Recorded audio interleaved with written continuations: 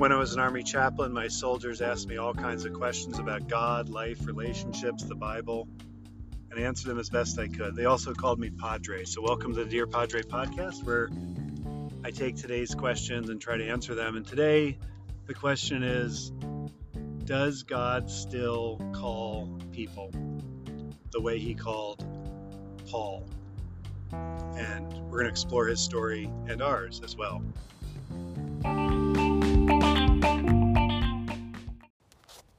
I don't think we really know the day that Paul had his conversion experience. He talks about it a lot, though. We know the time that it happened because he says it was at midday, at noon. When we read the noonday prayers in the prayer book, they have a prayer.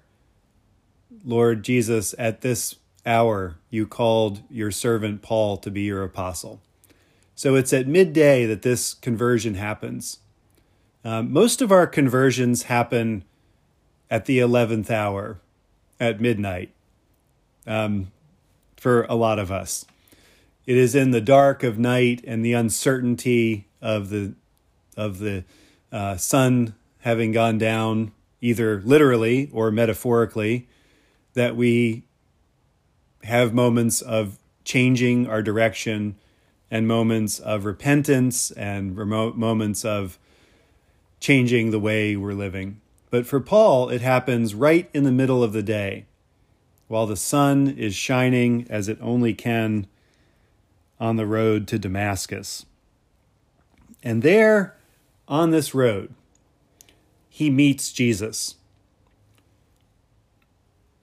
The person he was going after, or group of people, it's hard to say who he was going after to go to Damascus, to arrest them, to bring them up on charges, to have them imprisoned, and maybe even have them condemned to death for the same reason that Jesus was condemned to death.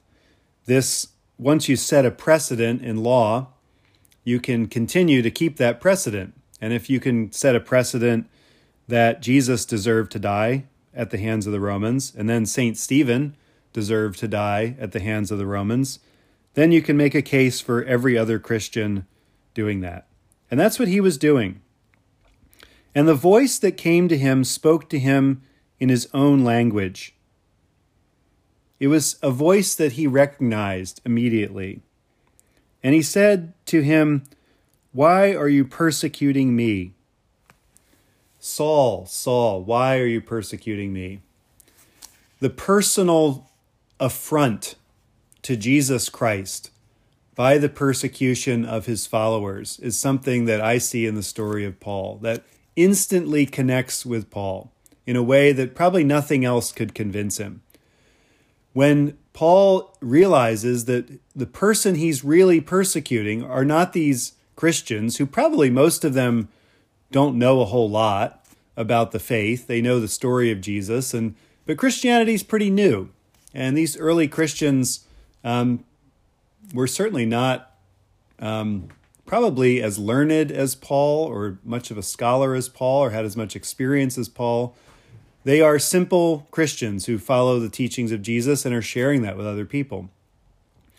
But Paul realizes in this moment that he is persecuting Jesus himself, that what he thinks he's doing as right is actually wrong. Have you ever had a moment where you realize that what you thought was right is actually not right? What you thought was the good thing for you to do with your life was not the good thing for you to do with your life? These are the moments of conversion that Paul witnesses to. And he remembers this moment, and here he is before this King Agrippa. And the first thing he talks about is this moment on the road to Damascus. Paul has written a lot of letters, and we have those letters in the New Testament. And some of those letters contain some of the things that people don't like about Christianity. There's a line in there, women should keep silent in the churches. There's some lines in there about men and men and women and women. And there's some other lines in there that are often brought out to show how regressive and backwards Paul is, and how much of maybe even a bigot, and that he hates women and things like that. And yet when we meet Paul on the road to Damascus, we see a completely different person. We see someone who is overwhelmed by the love of God. Saul, Saul, why do you persecute me? And he says to him, it hurts you to kick against the goads. This whole time, God was prodding like a cattle prod. God was poking Paul, moving him in a direction to get him to meet Jesus. This whole time this is happening, and Paul doesn't know it. And so the moment for Paul of his conversion that he points to, and if he were here with us today, I think he would point to the same moment as well, was this overwhelming experience of the love of God. Not his teachings, not all the things he had figured out, not all the things he had to tell the churches in that moment that 2,000 years later seem to us to be absurd. His comments about women, or his comments about, in Romans 1, about same-sex couples or something like that. Those things that he was speaking to those particular issues on. We meet the Paul who is overwhelmed by the love of God in this moment. And he hears this voice in his own language. He says, why are you kicking against the goads? In the King James, it's why dost thou kick against the pricks? Why are you, I'm moving you in this direction. Why are you resisting it, Paul, with such force and such violence? And Paul asks a very simple question. Who are you, Lord? Who are you, Lord? He doesn't quite know who it is yet. And the answer is, I am Jesus, whom you are persecuting. And then he tells him what to do. He tells him, you're going to take this message and share it with everybody else. And I always wonder what Paul knew before this moment. There must have been something about Jesus' story that compelled him, that drew him. Some drew him in the wrong direction, perhaps, drew him to persecute the followers of Jesus. But there was something about the story of Jesus that gripped him with a grip that he couldn't let go of. And so when he meets Jesus, it's like he's met someone he's already known before. Because Jesus doesn't really introduce himself as a new character in Paul's story. Jesus introduces himself as someone who he's known his whole life, someone who has been with him this whole time, someone who's been trying to get him to see something that he couldn't see. And this is the apostle that comes to us. He is blinded by the light. He stumbles around. He falls off his horse. He has to start over in his life. Have you ever had to start over in your life from ground zero, from nothing? All the stuff that you had built up was gone. And that's what happened to Paul. He's a person who had just to put it bluntly, a second career as an apostle. What he had done before was the opposite of being an apostle for Jesus. And so, just as Paul is delivered from this oppression of the power of Satan, so he says, you will go and proclaim the forgiveness of sins to deliver people from the power of Satan. We don't always think of Paul's ministry of church planting and preaching and teaching as spiritual warfare. But it is this calling that Jesus calls him to, that Paul says, Jesus called me to do this when he met me on that road.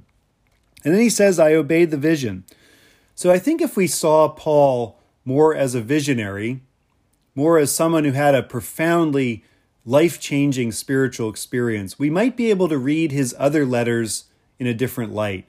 Not as someone who's mean and angry and someone we can sort of blame the problems of Christianity for. He ruined Christianity. He turned Jesus' religion of love and happiness into a system that oppressed people or something like that. Rather than see Paul that way, perhaps we can see him in a new light. Just as Paul saw Jesus in a new light, perhaps we can see him in that new light today. Because ultimately what happened to Paul is what happens to all of us. We meet Jesus, and he's someone that we've already known. He's someone that compels us to start a new life, sometimes from nothing, sometimes to start a new life all over again, and to follow Jesus wherever Jesus leads. And for Paul, that's as a church planter, and for you, that is as church planters as well. And for us to know that we have been delivered from the kingdom of Satan into the kingdom of God, and that through Jesus Christ, who always meets us on the road, who always meets us in the blazing sun, who always meets us at midday, that Jesus, the one who we had rejected, the one who we were trying to persecute, the one who we were trying to fight, is now the one we follow.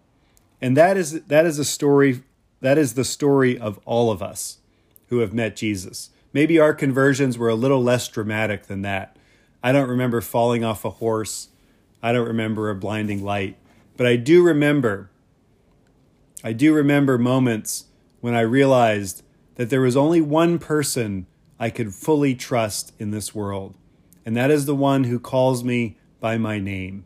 That is the one who calls me to a life of love, calls me to a life of following him wherever he leads. Amen.